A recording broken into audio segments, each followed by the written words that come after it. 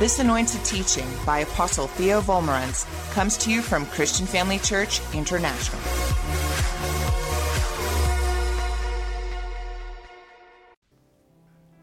Good morning, Johannesburg, South Africa, Christian Family Church. Give yourselves a great big praise God hand clap for being in church today. Praise the Lord.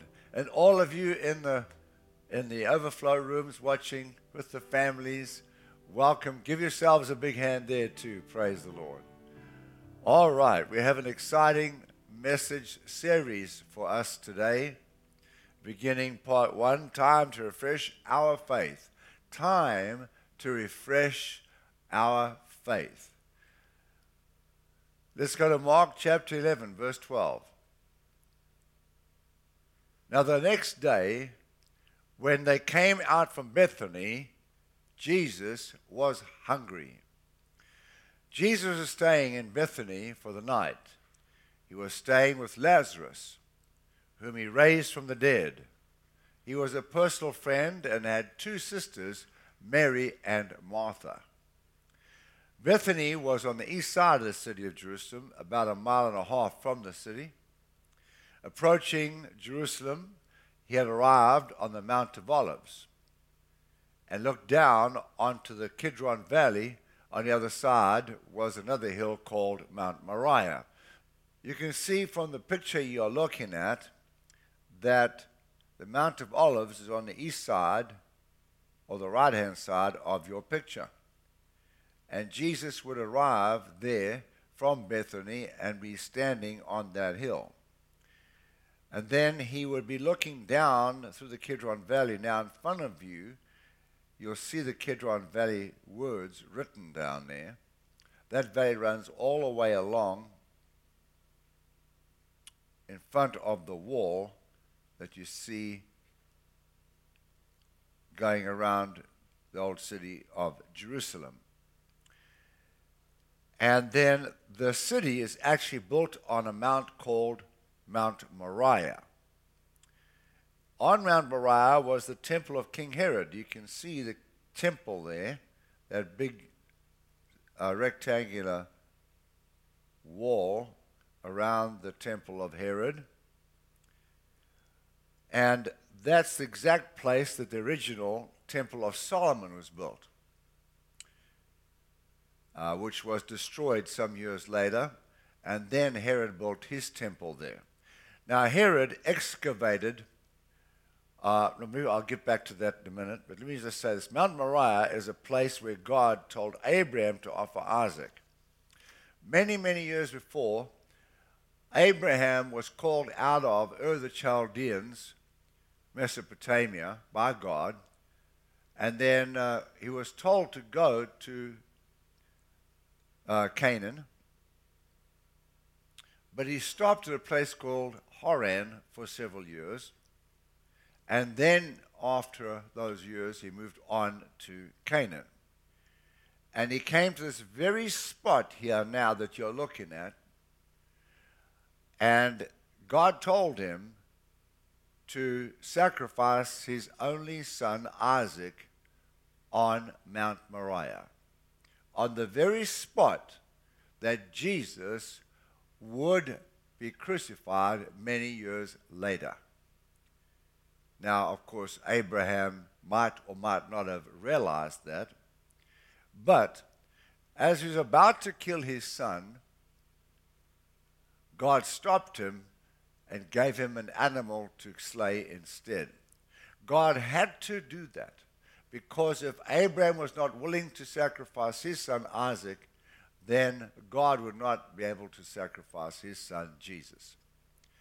Because God made a covenant with Abraham which gave him the legal right to bring Jesus to the earth.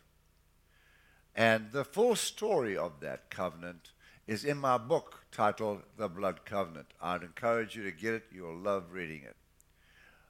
Okay, back to our story.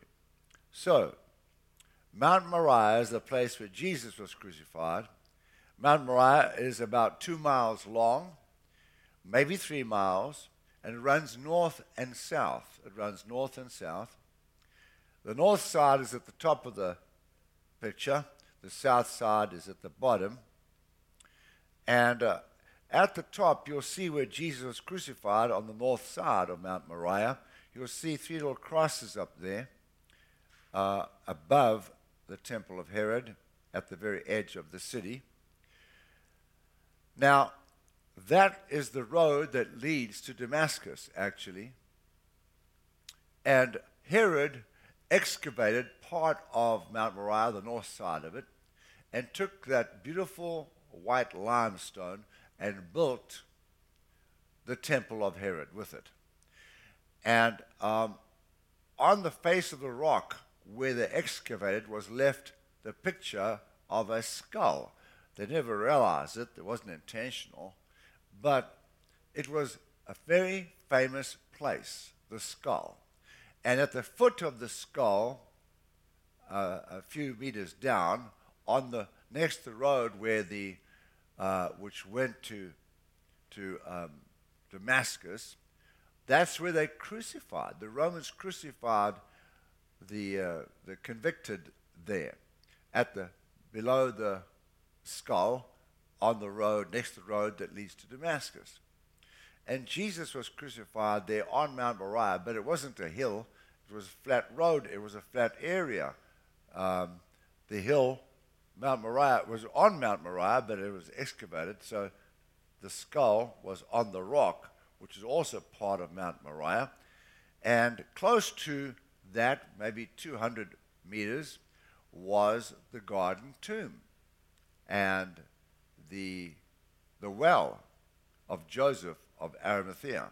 So anyway, all that is in the close proximity, you see. Now, right at the south end was the city of David. On the edge of this little Mount Moriah was the city of David, built all around the temple of Herod. Jesus is standing on the Mount of Olives in the Garden of Gethsemane, where he used to pray.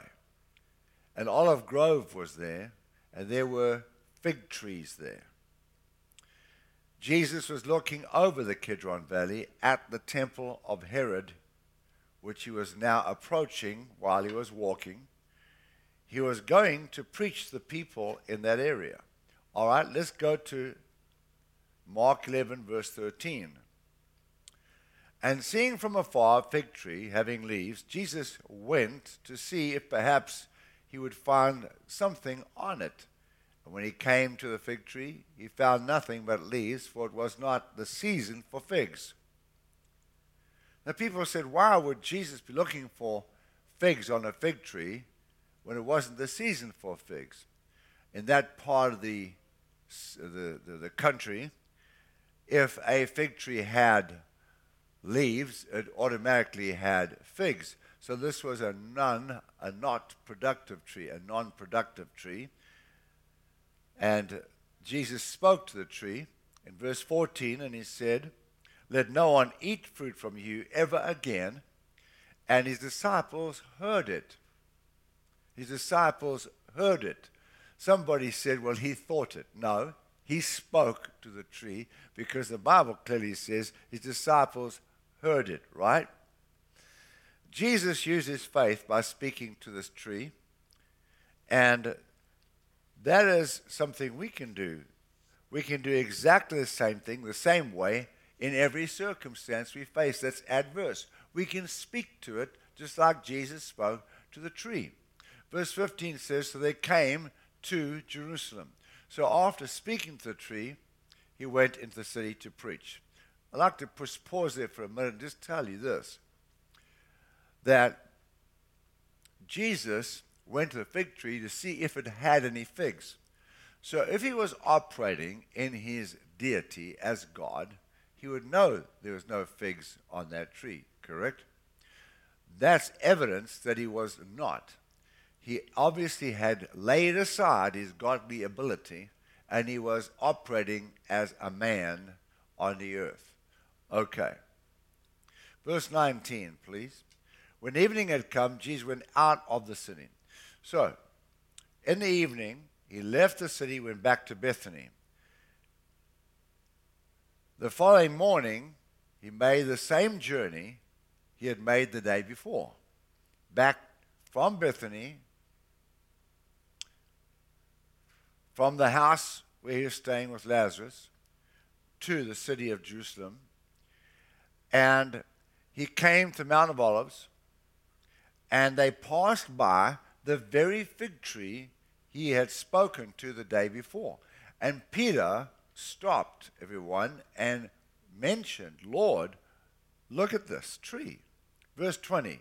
Now in the morning as they passed by, they saw the fig tree dried up from the roots. And Peter, remembering, said to Jesus, Rabbi, look, the fig tree which you cursed is withered away. So remember, Jesus said, no one eat fruit from you again, and now it's withered. Peter said, Lord, you cursed the tree, and now it's withered. So Jesus answered and said to them, I didn't curse the tree, I just spoke to it. No, that's not what he said. Jesus answered and said to them, in verse 22, have faith in God. The Lord did not correct Peter because, in fact, Jesus did curse the fig tree. He said, let no one eat fruit from you here ever again. That's a curse. People don't realize it, and they do it all the time. You hear folks saying about their children, they'll never be clever because my wife and I weren't clever at school, so my kids are going to be dumb. Now, that's a curse. We don't do well in sports. We never did. My wife didn't do well in sports. I didn't do well in sports. And therefore, my kids will be silly and they'll never do well in sports. That's a curse. I don't have an ounce of music in me, nor does my wife. I'm sure my kids won't either. That's a curse. Those people who say things like that might as well take their kids down to the local witch doctor and say, would you curse my kids? Curse their intelligence. Curse their intelligence. Curse their music ability. Curse their sports ability. Because the Bible calls that a curse. We need to wise up about this, family, and realize speaking doubt, speaking unbelief over circumstances and people and our marriage or our business or our finances is a curse they are placing on these things or people. All right, let's go back to Mark 11:22.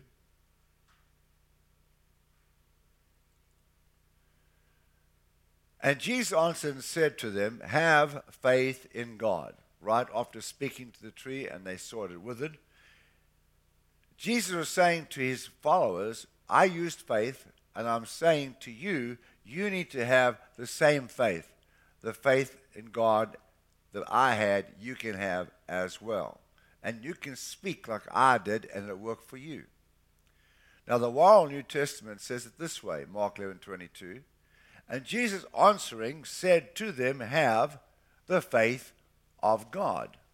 Have the faith of God. That's the way the Royal New Testament puts it.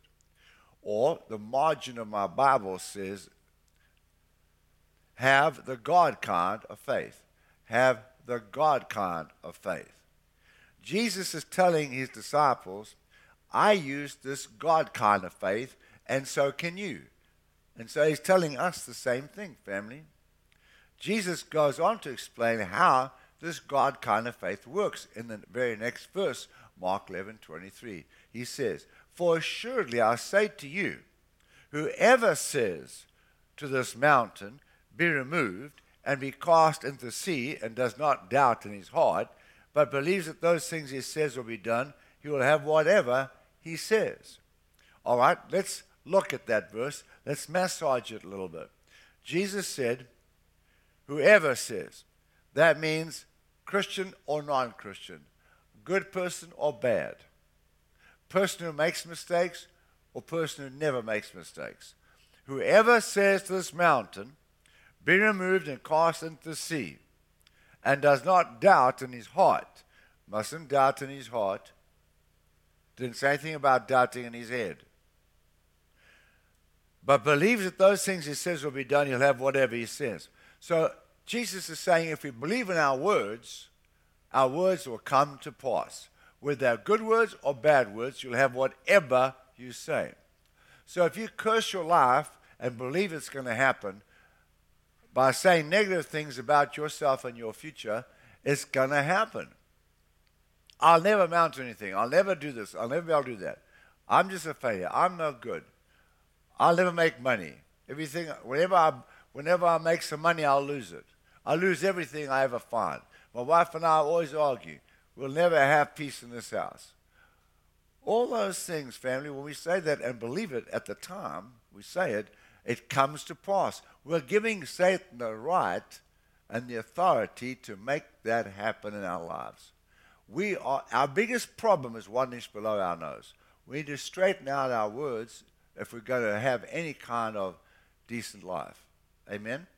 That's what Jesus said. I didn't say that. He said it.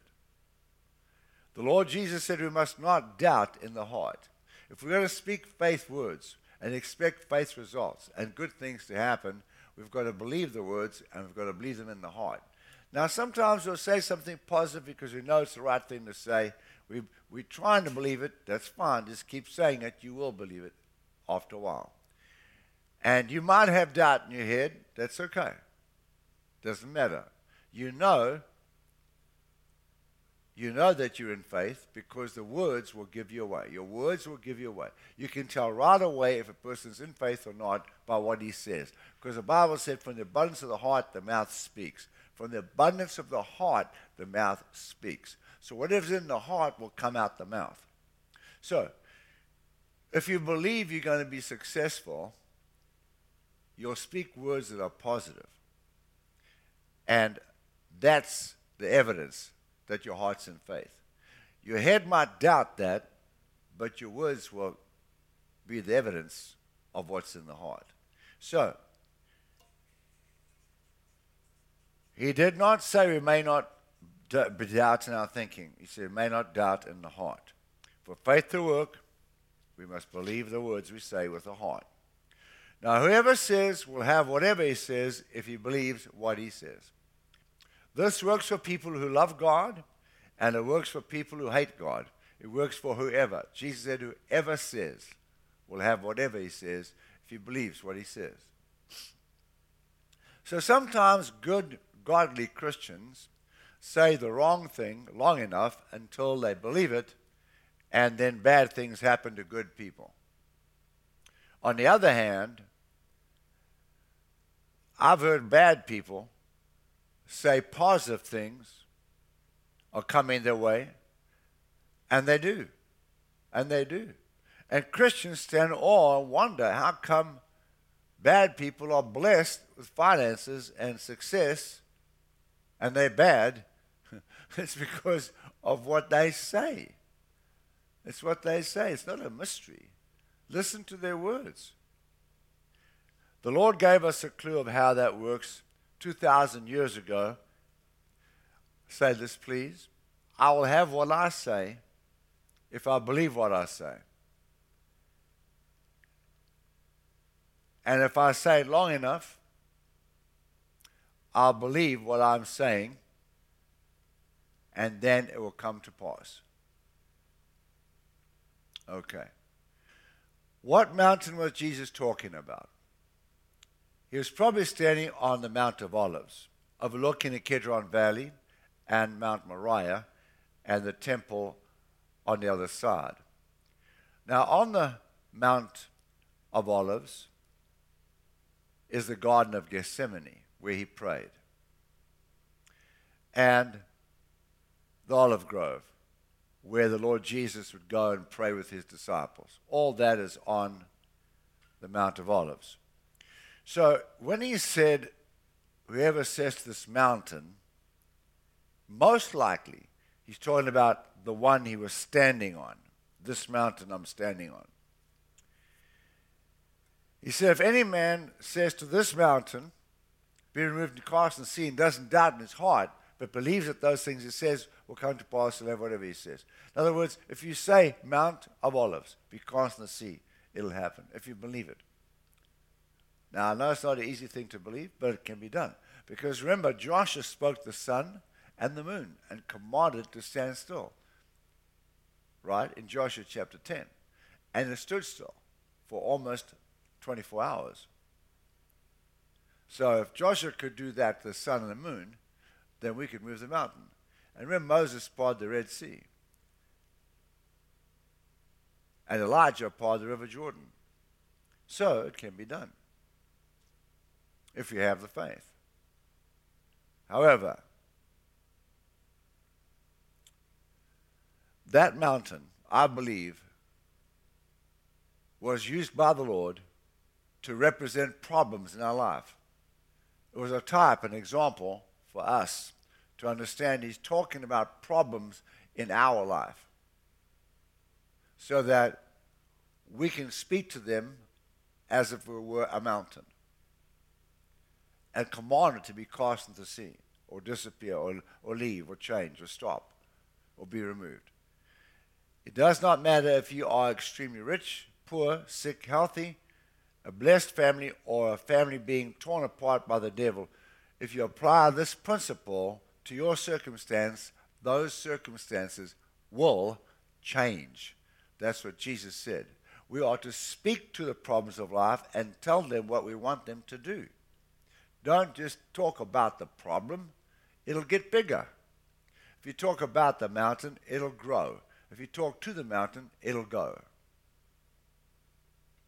Amen. Praise God. Does not matter what the circumstance is. We all need to know these principles. We're all part of a kingdom where Jesus is king. We're all part of a kingdom where Jesus is king.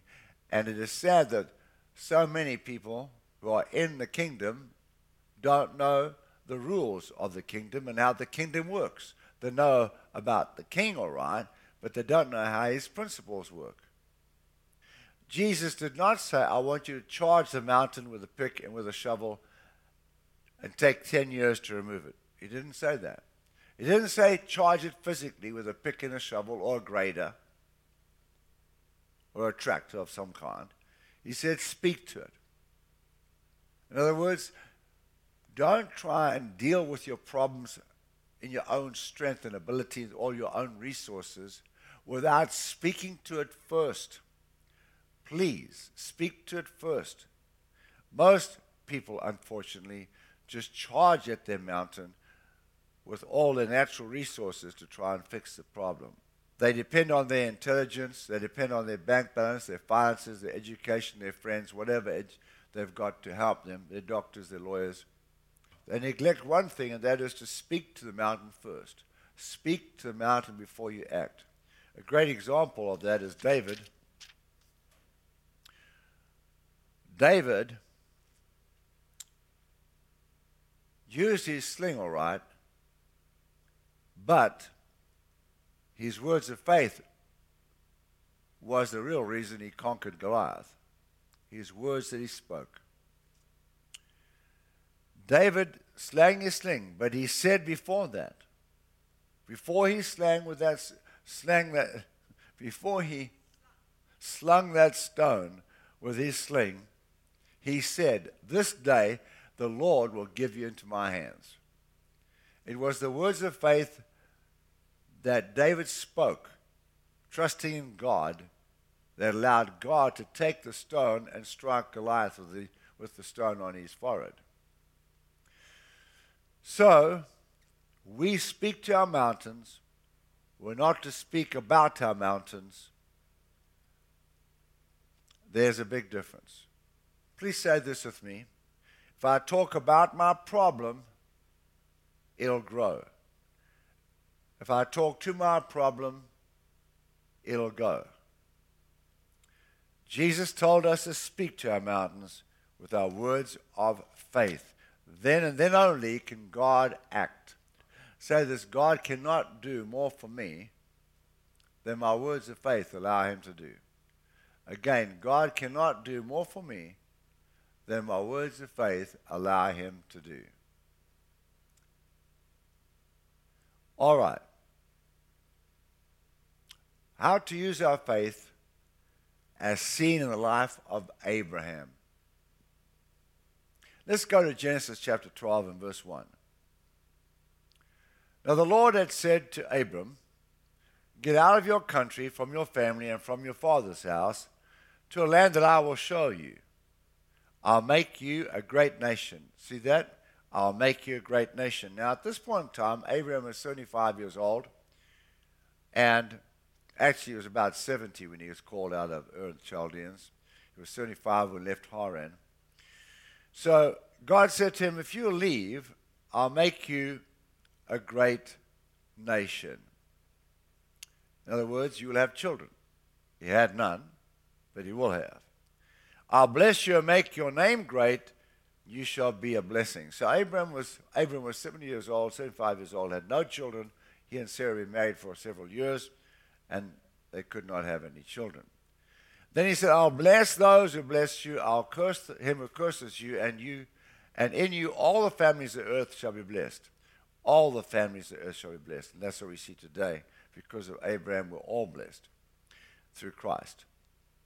Because Christ came through Abraham.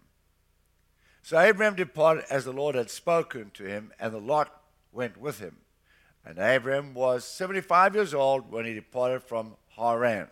He was 75 years old when he departed from Haran, and 70 years old when he departed from Ur of the Chaldeans. So Abraham was 75 years old when the Lord spoke to him.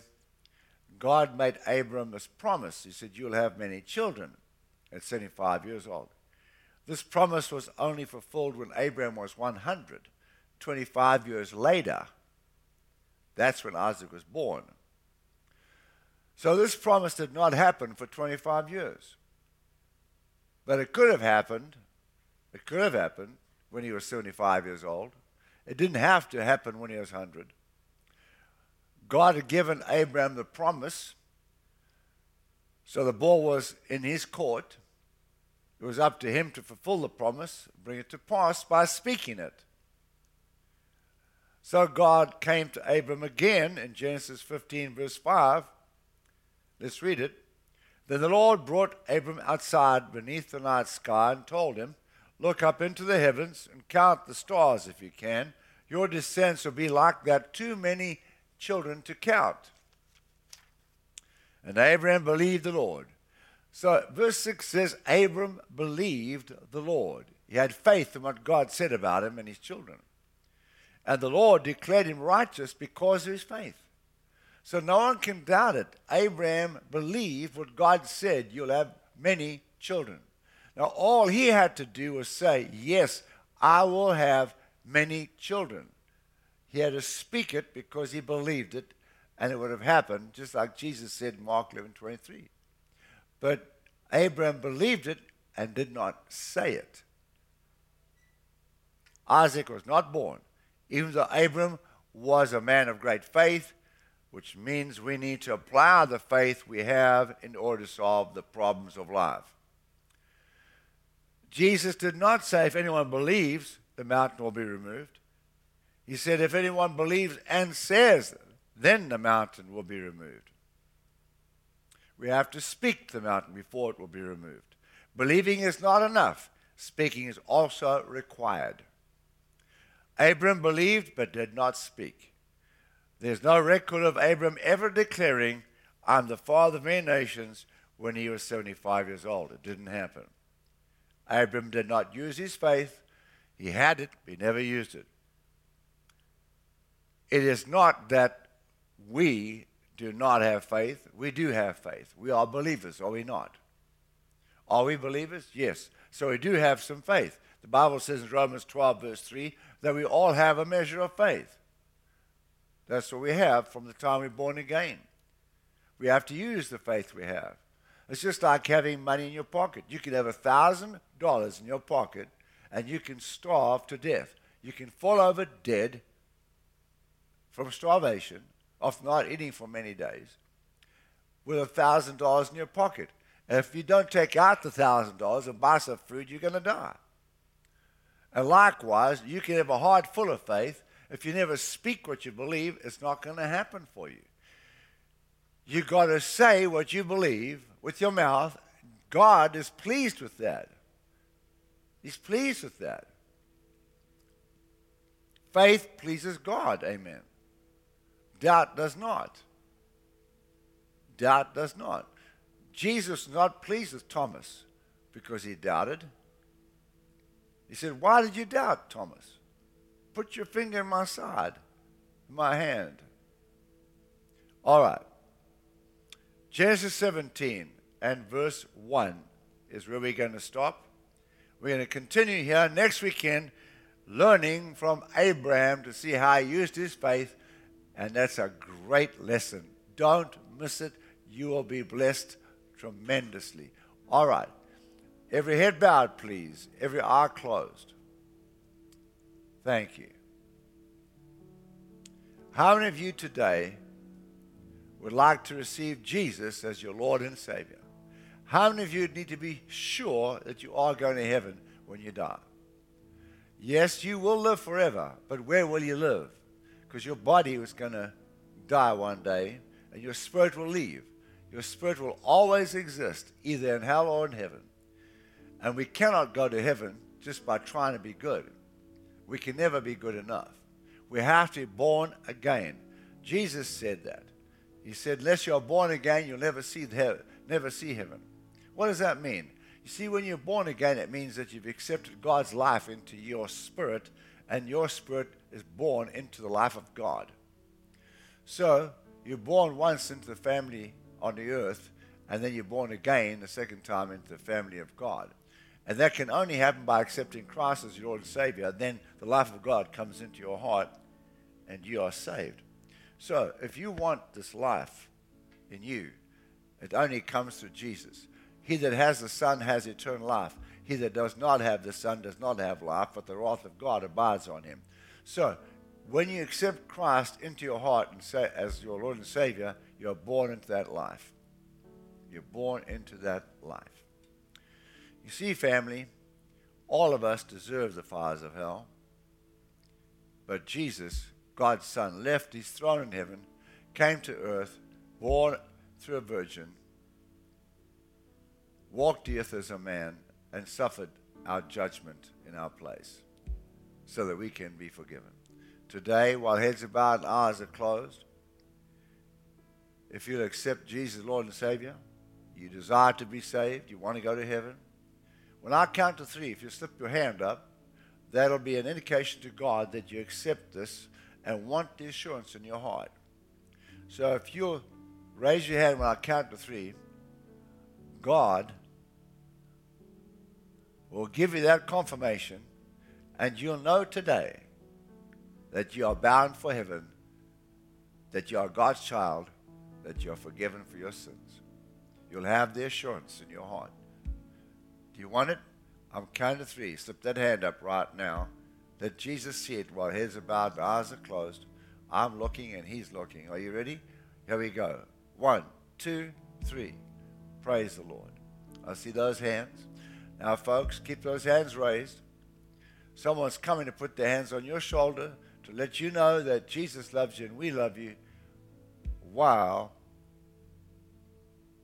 we are praying. Keep your hand raised. Keep your hand raised. Thank you, workers. Now, I invite everybody here to say this little prayer with me, please. Everybody, especially those who raised their hands. Let's all say the prayer together. Dear God in heaven, thank you for sending Jesus from his throne to the cross to die in my place. He took my punishment so I can be forgiven.